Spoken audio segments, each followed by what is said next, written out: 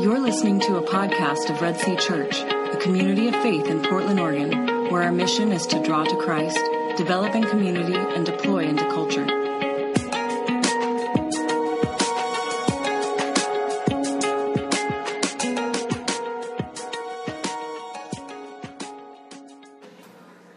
Good morning.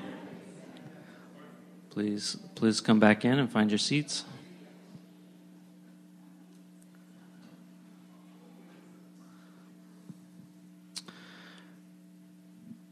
We have a Redeemer. He is powerful in love. He has erased our sins.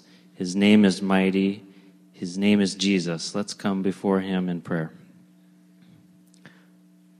Father, we come to you in the name of your Son, Jesus. We kneel before you, for you are worthy. You are God's own Son.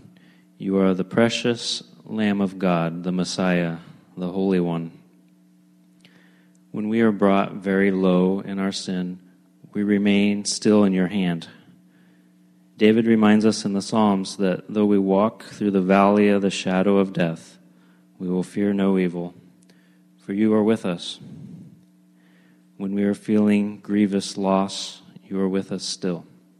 In Exodus, Moses reminds us that we were like slaves in a land that is far from our home, the Lord's people wandering in the land of Egypt. But God has redeemed us. He has redeemed his people. He has brought us into his courts. Lord, forgive us of our sins. Forgive us for our envy and greed. Forgive us for our lust and pride.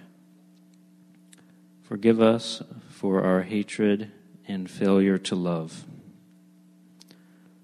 While we were still sinners, Christ died for us. We know our Redeemer lives. For while we were still weak, at the right time you sent your Son to die for the ungodly. In this you showed your love for us. We thank you for the blood of Jesus. Oh, precious is the flow that makes us white as snow. No other fount I know, nothing but the blood of Jesus. In Jesus' name, we thank you for your redemptive plan in our lives. Amen.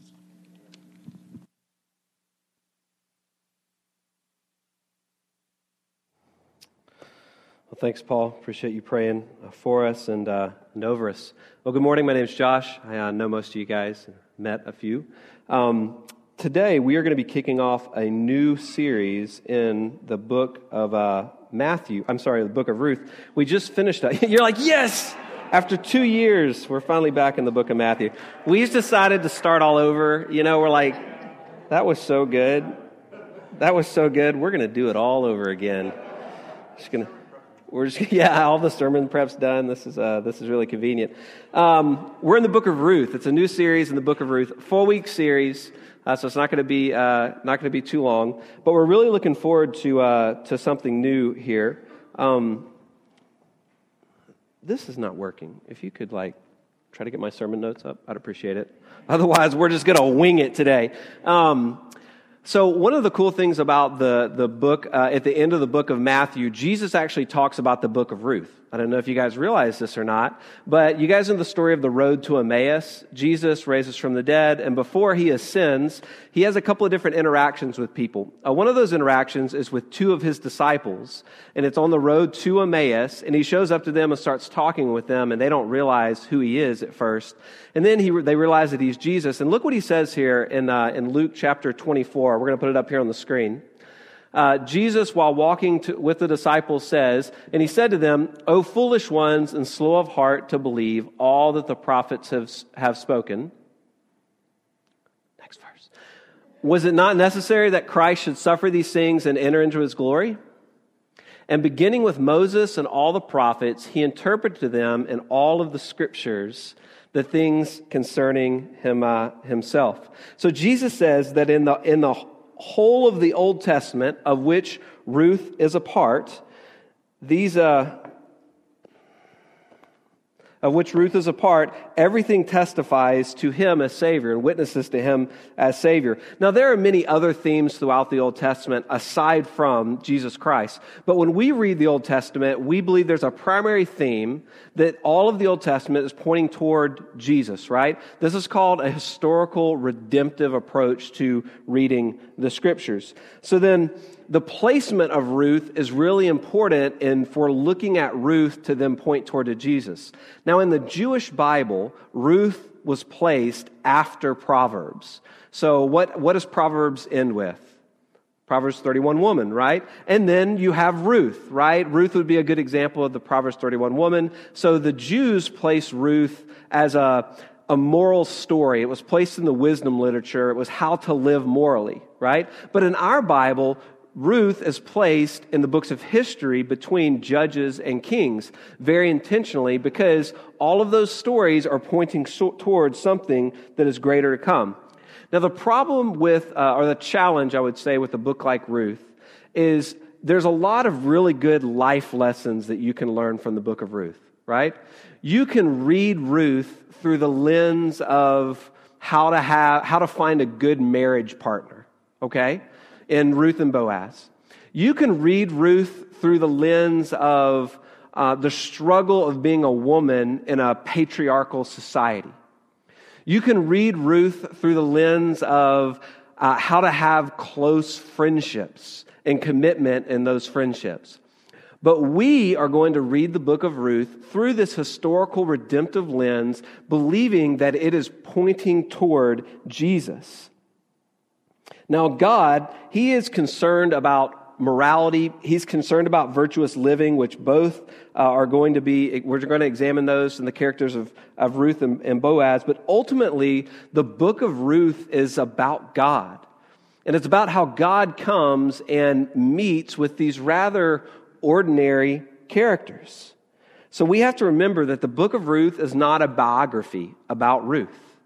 The book of Ruth is not even about Ruth or Naomi or Boaz. The book of Ruth is about God and what we can learn about God. So as we read it, and I would challenge you to do that, it's only 4 chapters, sit down and read it, but read it through this lens of what are we learning about God through this book. So we're going to read this together. We're just going to read Ruth chapter 1 today. I'm going to invite you guys to stand up as always. We stand in honor of God's word. We stand and to want to listen and submit ourselves to the word, and then we're going to have a word of prayer afterwards, and it's up here on the screens if you would like to follow along. So Ruth 1. In the days when the judges ruled, there was a famine in the land, and a man of Bethlehem in Judah went to sojourn in the country of Moab, he and his wife and his 2 sons. The name of the man was Elimelech, and the name of his wife Naomi, and the name of his 2 sons were Mahlon and Chilion. They were Ephrathites from Bethlehem in Judah. They went into the country of Moab and remained there. But Elimelech, the husband of Naomi, died, and she was left without her 2 sons. With her 2 sons. These took Moabite wives. The name of the one was Orpah, and the name of the other Ruth. They lived there about 10 years. And both Mahlon and Chilion died, so that the woman was left without her 2 sons and her husband.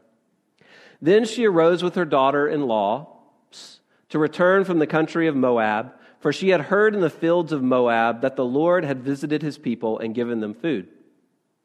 So she set out from the place where she was with her 2 daughters-in-law, and they went on the way to return to the land of Judah.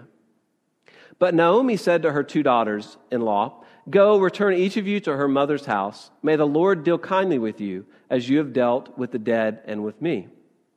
The Lord grant that you may find rest, each of you in the house of her husband." Then she kissed them, and they lifted up their voices and wept.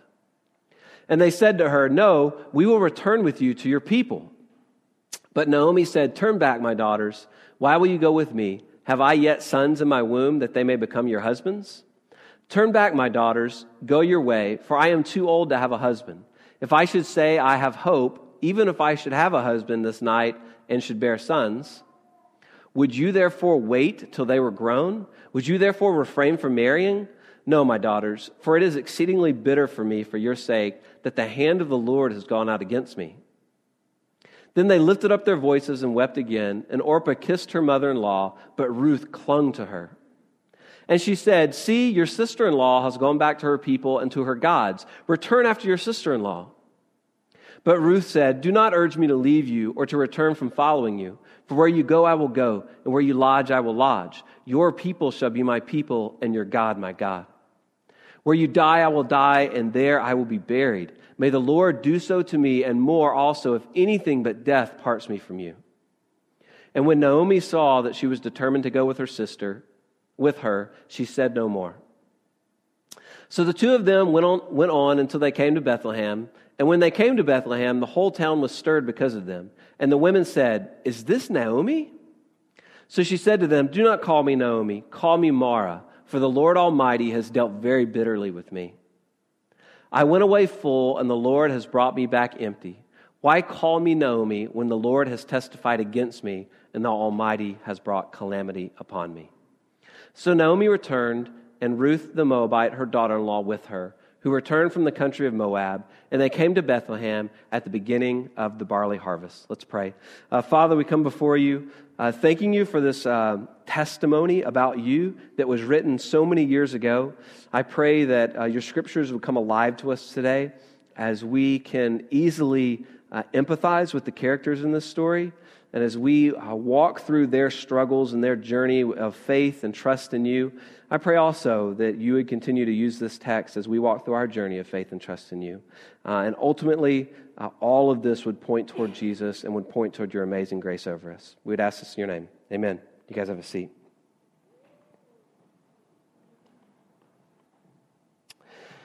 So the book of Ruth is written in a time in the life of Israel during the time of the Judges. But yet, at the end of the book of Ruth, it alludes to the dynasty of King David. So that means the book was actually written during the time of David, but it harkens back to a time of the Judges before Israel had any kings. So when you read the book of Judges, you can't read it and say things are going really great for Israel. Right? And a couple of us were even talking this past week or last week about the end of the book of Judges. I mean, it's just nasty. I mean, the last few chapters of Judges, there's some stories in there where you're just appalled at what the people of Israel are doing to one another. Israelite society is disintegrating. Moral chaos is prevailing. The Levites are no longer teaching the law to God's people, and God's people are intermarrying with the surrounding nations, which he told them never to do, as an act of disobedience, and they're facing the consequences of those choices. Now, in the end of the book of Judges, there's this one phrase that's repeated 4 times. And anytime something is repeated in the Bible, it's because God really wants you to remember it. And this is the phrase: "In those days, Israel had no king. Everyone did as he saw fit." Right? So in those days, Israel had no king, and everyone did as he saw fit. This is the setting for now the book of Ruth. And it helps us to understand why life is so hard for Ruth and Naomi and her family. It's a time period of just unfettered self-pleasure, like we see through Judges. Now, the interesting thing is, when I was reading through this, it started reminding me back to earlier time periods in the Bible. So when I heard that phrase about everyone did what was right in his own eyes, it reminded me of life before the flood. Right? You remember what God said to Moses, that the intentions of a man's heart was evil continually? That's the reason that he wiped out the earth. Well, the reason that this is so familiar is because the Bible is written in a framework. Okay, God's a really creative writer, and so he uses a framework to write the story of the Bible. And the framework of the Bible is creation, fall, redemption, and restoration. We talk about this quite a bit at Red Sea. The Bible starts with the creation in the Garden of Eden. There's a fall. God redeems his people through that fall. It's killing of an animal in the Garden of Eden. And then he restores Adam and Eve. Well, there's a fall once again through Cain and Abel. But then there's always an act of redemption and restoration. There's a fall and the flood, but God redeems the people through Noah, and He restores them through the new covenant, right?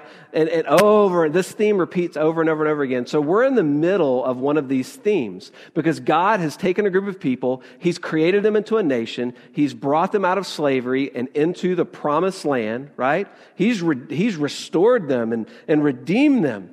Well, what happens as soon as they get into the promised land, the end of the book of Joshua divides up the land among all the people. They're finally there.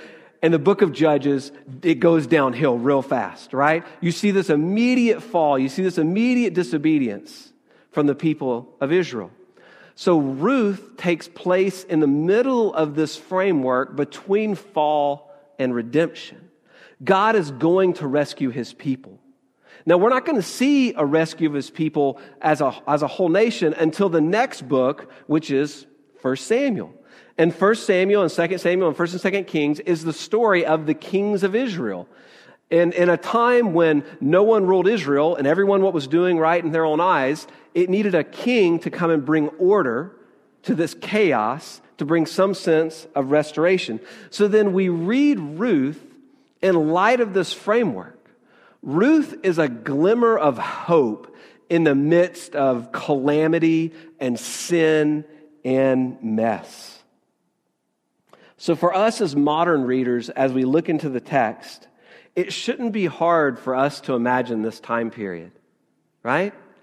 I mean, the whole idea of postmodernity, postmodernism, where we live today, is this idea that there is no absolute truth and there is no absolute morality. You know what that is? Each one doing what is right in their own eyes. It's the exact same time as Ruth.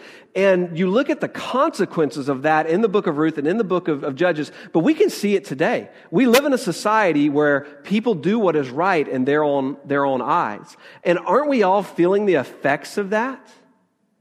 Right? I mean, how many marriages have ended because a spouse did what was right in his or her own eyes?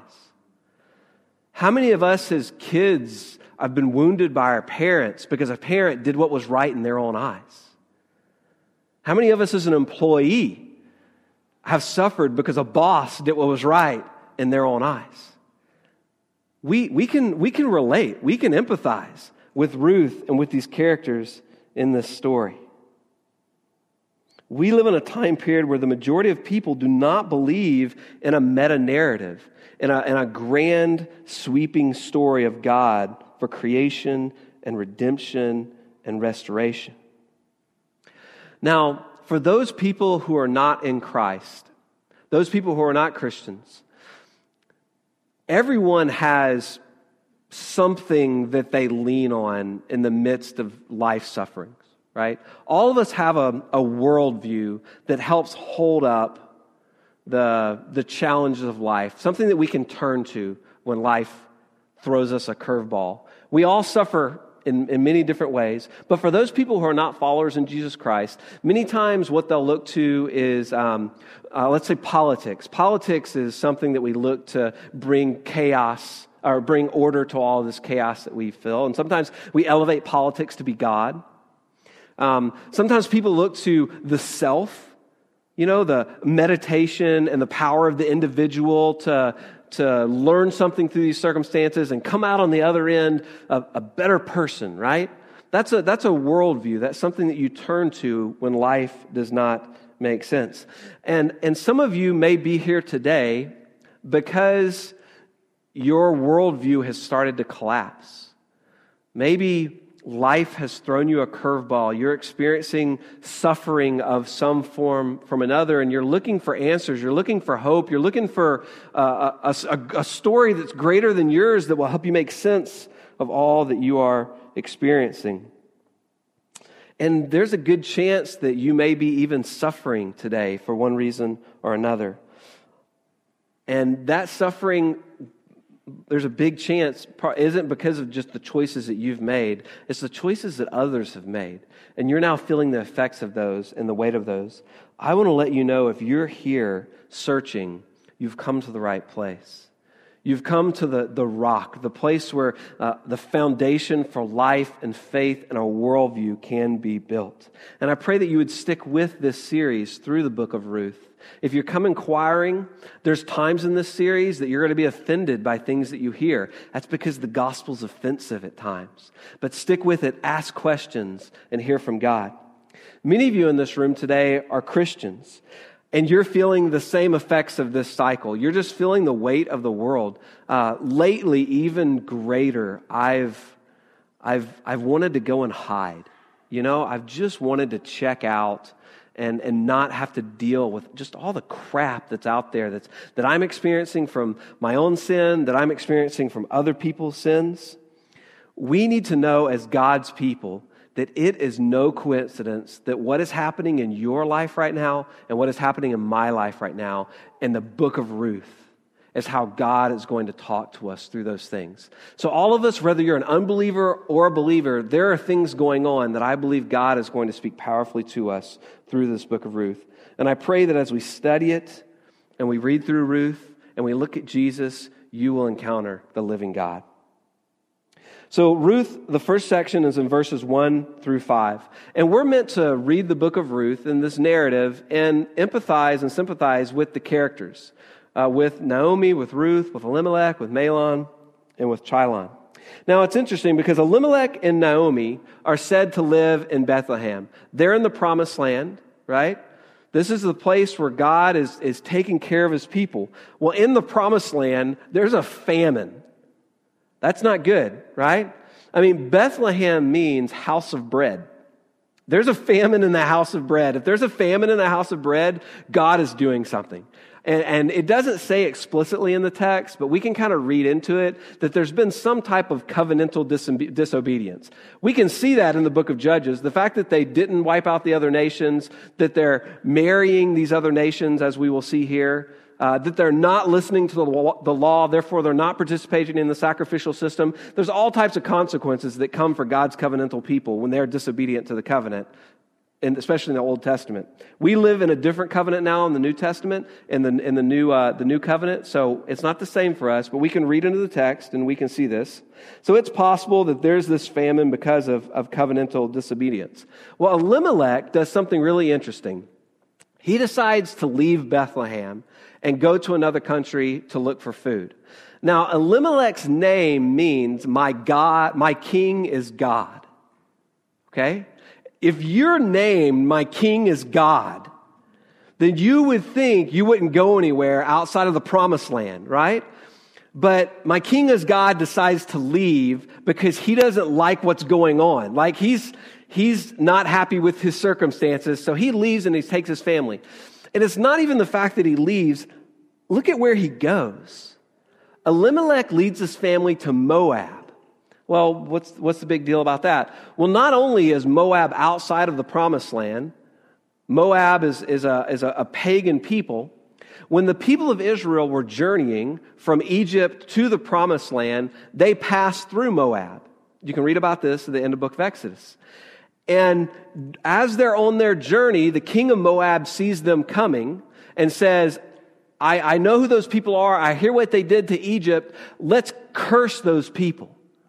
And so he hires kind of a necromancer to come and cast a curse upon the people of Israel. Well, in turn, God, really weird, through the necromancer, curses Moab and says, for 10 generations, you're cursed because you refused to help the people of Israel by not giving them bread, by not giving them hospitality. Okay? So this is really interesting. Elimelech and Naomi leave house of bread for lack of bread and go to people who would not give bread. I don't know why, but that's just weird. And it's kind of cool. But it shows that God is up to something. He's doing something in this text. Well, on top of that, not only does he lead his people, his family to this cursed nation, he encourages his sons to marry Moabites, right? And so they both marry. One marries Orpah, one marries Ruth. Well, this was a grave sin in Israel. So it says a lot about Elimelech's faith, that he would encourage this in the midst of this famine and disobedience to God. I think he's just self-preserving. He's saying God has abandoned us, just like I believe Naomi says later. Now, we don't know that. We don't get any words from Elimelech. But through his actions, we can see he doesn't believe that God is a promise-keeping God in the midst of all of this suffering. They're just going to have to get by. Well, as the story goes on, all three of these men die. Now, that's brutal, right? There's a famine. They left. They now get to this land. They've married wives. And Elimelech dies first, and then his two sons die. And we have no reason, we have no understanding why. The text doesn't say. But once again, I think we can read in covenantal disobedience. The fact that they're married for 10 years and they don't have any children. You got married to reproduce and to have kids, right? You didn't wait till your 30s when all your finances were worked out and have a couple of kids. They got on it. 10 years later, they're not able to have kids. That says something about this punishment that Naomi believes that they are under from the hand of God. So all three of them die, and then at that point, the text shifts to our main character and the main focus of this message, which is going to be Naomi. Now, Naomi has lost her husband, and she's lost her two sons. Now, that tragic loss, I can't imagine.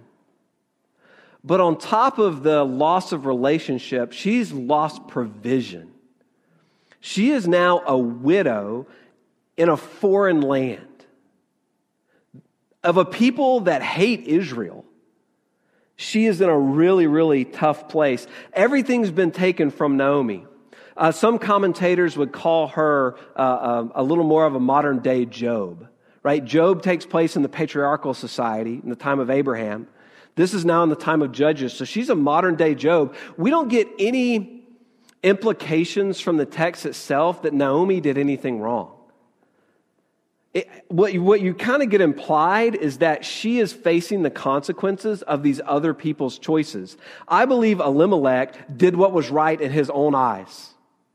Just like in the book of Judges, and now she is facing the consequences of that covenantal disobedience to God. Well, as the story continues, Naomi decides to return to the land of Judah because she hears that the famine has ended. Praise God, the house of bread now has bread. So she decides to do something really pragmatic here. She decides to send her daughters back to their Moabite families. She goes to them, and it's really interesting, she plays a blessing over them. And she blesses them to return them to their idol-worshiping families. That's a little ironic. We should read much irony in that statement. It says a lot about who Naomi believes God is. Now, part of her pragmatism is Naomi is just too old to have kids again. Naomi could go to Bethlehem. She could meet a nice man. She could have kids. Those kids could grow up and then marry or redeem Orpah and Ruth, although that would take a really long time. And apparently, Naomi, even if she's old enough to do that, Ruth and Orpah would be too old by the time that they waited. So she's like, it doesn't make sense for you guys to stay with me. So go back to your own families instead of staying with me. But even more than pragmatism, Naomi, and I believe this is a point that it is meant to be drilled in by the author, Naomi believes that she is being punished by God, and she will be punished by God indefinitely. So then we get a glimpse of Naomi's theology about God. Naomi believes that the Lord is capable to bless those who have done no wrong, like Orpah and Ruth. But when it comes to her own case, for whatever reason, Naomi does not believe that there is any blessing in the future for her. I mean, look at what she says there in verse 13. She says, "No, my daughters, for it is exceedingly bitter to me for your sake that the hand of the Lord has gone out against me," which I think is true. I think Naomi and the nation of Israel were all suffering because of covenantal disobedience. I think they had broken God's rules and they were suffering the consequences of that rules, whether it's the famine or death or childlessness, right? That makes sense. And we can wrap our mind around that theology. But she goes even farther than that. I want us to look here at what Naomi says. So there's the interaction with Ruth that happens in the text, which I'm going to come back to. But what happens is Ruth and Naomi, they go to Bethlehem. They come here. They're not warmly welcomed, which would make sense for these foreigners coming out. And they say, hey, isn't that Naomi that left 10 years ago? Where's Elimelech? Where's your kids? Where's your family that you're supposed to come back with? And look at what she says here. She says, do not call me Naomi. Call me Mara, for the Lord Almighty has dealt very bitterly with me. I went away full, and the Lord has brought me back empty. Why call me Naomi when the Lord has testified against me, and the Almighty has brought calamity upon me? Now, Naomi's name means sweet or pleasant, and she changes it to Mara, which means bitter. So we see the contrast, sweet to bitter. She left 10 years ago empty, or at least she had her family, and she comes back with even less. She believes she is truly returning empty. And it's interesting because on one hand, I really think Naomi gets God's sovereignty. Right? The fact that she would believe that her hand of God's against her, she's not saying that fate is happening to me. She's saying that God's hand is working against me right here. So I'm going to call my name bitter. But by changing her name, and I think more tellingly, by sending those girls away from her back to their pagan nations, she believes there is no hope in the future. That God may be great, God is just not good. Okay? I think that's really the theology of Naomi. God is great, God's sovereign, sure, God's in control. He's just not a good God. And I'm just going to suffer the rest of my life and be alone. So why don't you guys just get as far away from me as you possibly can? Now, what's interesting is the text doesn't tell us that God was angry with Naomi. So I think she was therefore mistaken to associate God's goodness with her circumstances. And I think this is a point that we really need to lean into and really think about, and it's going to say a lot about what we believe about God. Now, even in the Old Testament, when the people suffered the consequences of covenantal disobedience, God always restored them, didn't He? I mean, you read back, this isn't the first time the nation of Israel has been disobedient. Over and over again, it's this cycle of creation, fall, redemption, and restoration. God has always restored His people. And God will always restore His people because God is a promise-keeping God. But Naomi does not believe that to be true. That's at least what the text implies about her circumstances. Now, hear me, church. I don't want to undermine Naomi's sufferings. I do not want to undermine her grief or the grief that is going on in your life. Like Naomi, particularly being a female in a patriarchal society, we still live, many of you as females, in a patriarchal society. And you are constantly facing the choices that other people are making towards you. Right?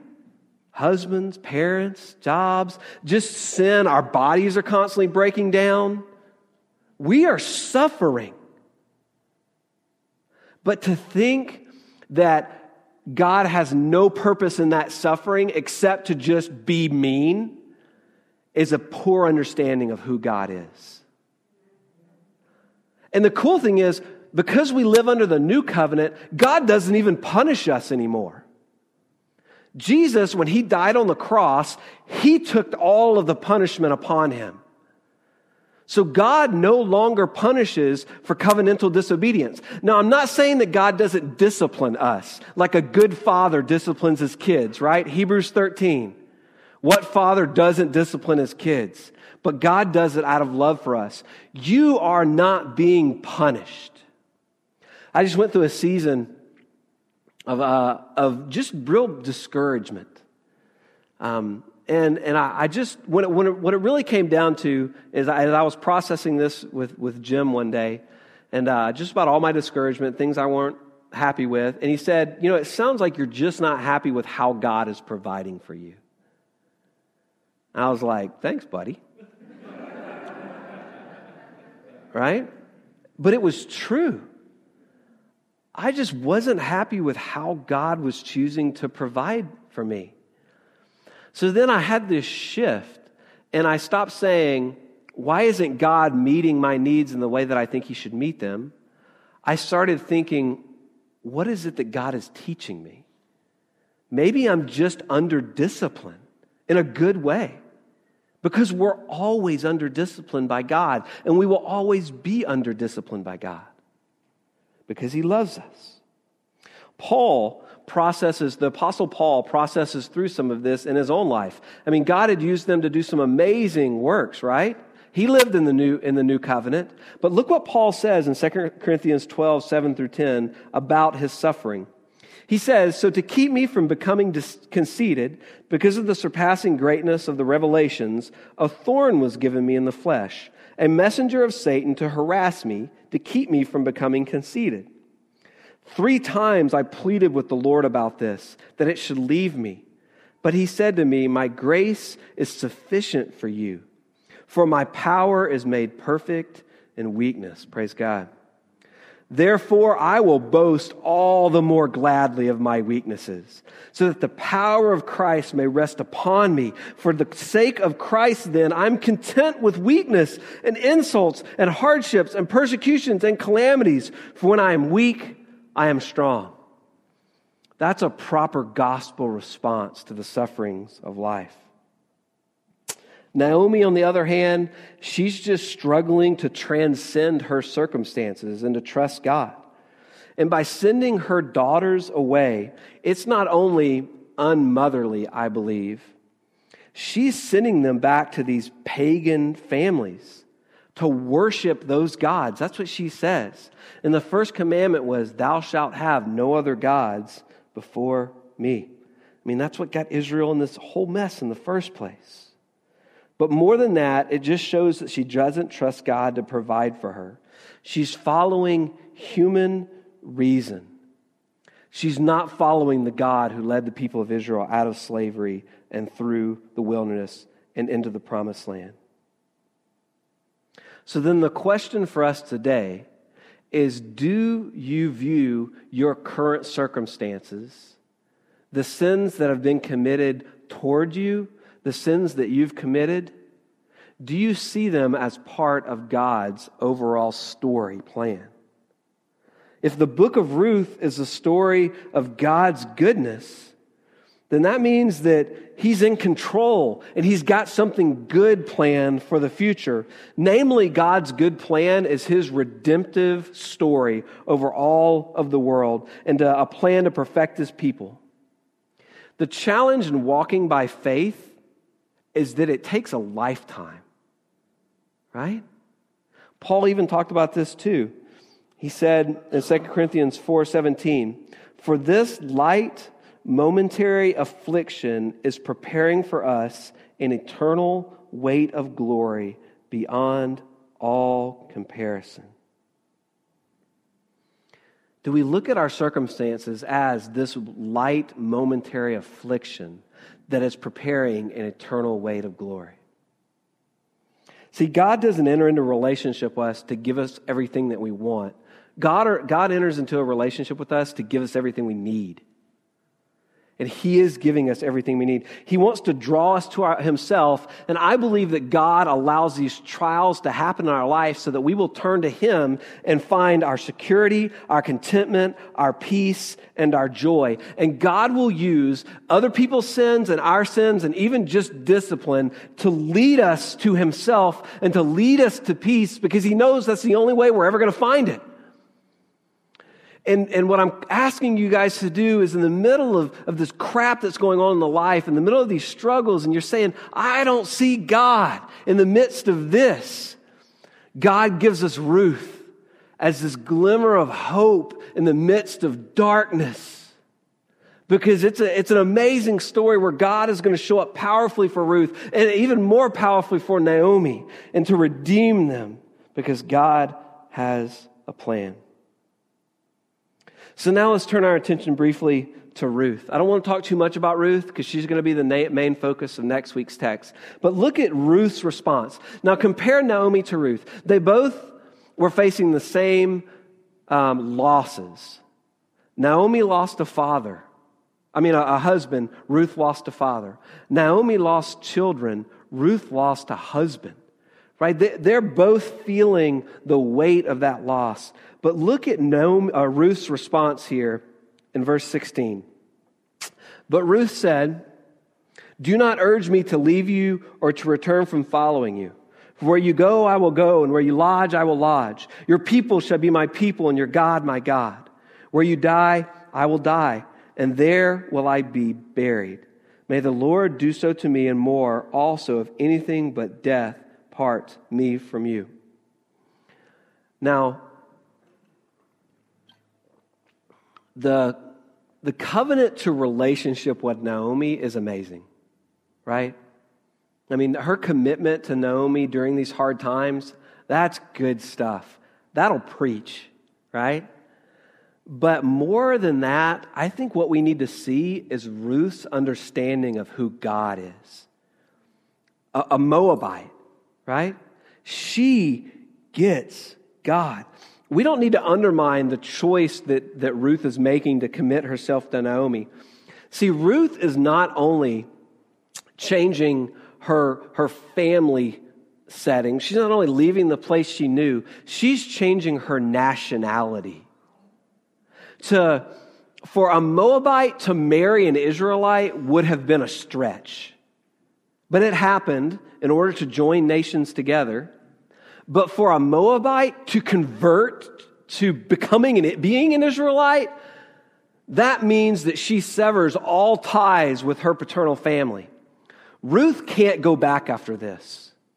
Why would she do that? Why would she face being ostracized in a new community with this baggage of Naomi? She had to encounter the God of Israel. When you think about the reality of the decision that she's making, she knew that God, the God of Israel, Yahweh, provided for his people. Now, when I read the text, I don't get the impression that Naomi or Elimelech were overly evangelistic, okay? I really don't. I think they did what was right in their own eyes. But you know what Ruth saw? Ruth saw the provisions of Yahweh. I mean, she heard the stories, right? Of this God that provides for his people in his sovereign timing. I mean, he provided a child for Abraham and Sarah after a lifetime of waiting. And then even after he told them they were going to have a kid, he made them wait another 10 years. Right? What about Rebecca? Rebecca wanted to have kids so desperately. And she didn't, and she struggled with that. She wrestled with God. But what did God do? He gave Rebecca twins in God's own timing. What about the relationship of Jacob and Esau? They were a lifetime apart, and God used that lifetime to then reconcile them back together. How about Joseph? He had a nice, easy life, sold into slavery by his brothers, wrongfully sent to prison by Potiphar's wife, so that he could spend 2 years there to then interpret a dream of Pharaoh that would then rescue all the people from famine. That's cool. What about the people of Israel? 400 years in slavery. For God to come in through Moses and rescue them through the Passover, lead them through 40 years of wandering in the wilderness because of their stiff-neckedness, to lead them into the promised land.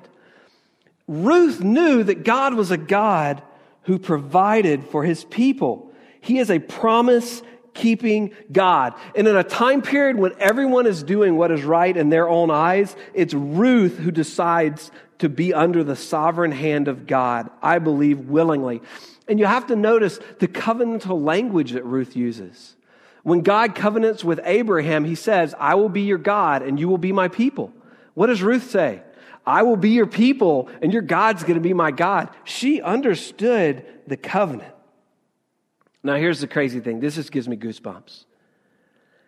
If Ruth thought that God was going to provide for them in some mysterious way in the midst of their hard circumstance that he was going to keep his promise.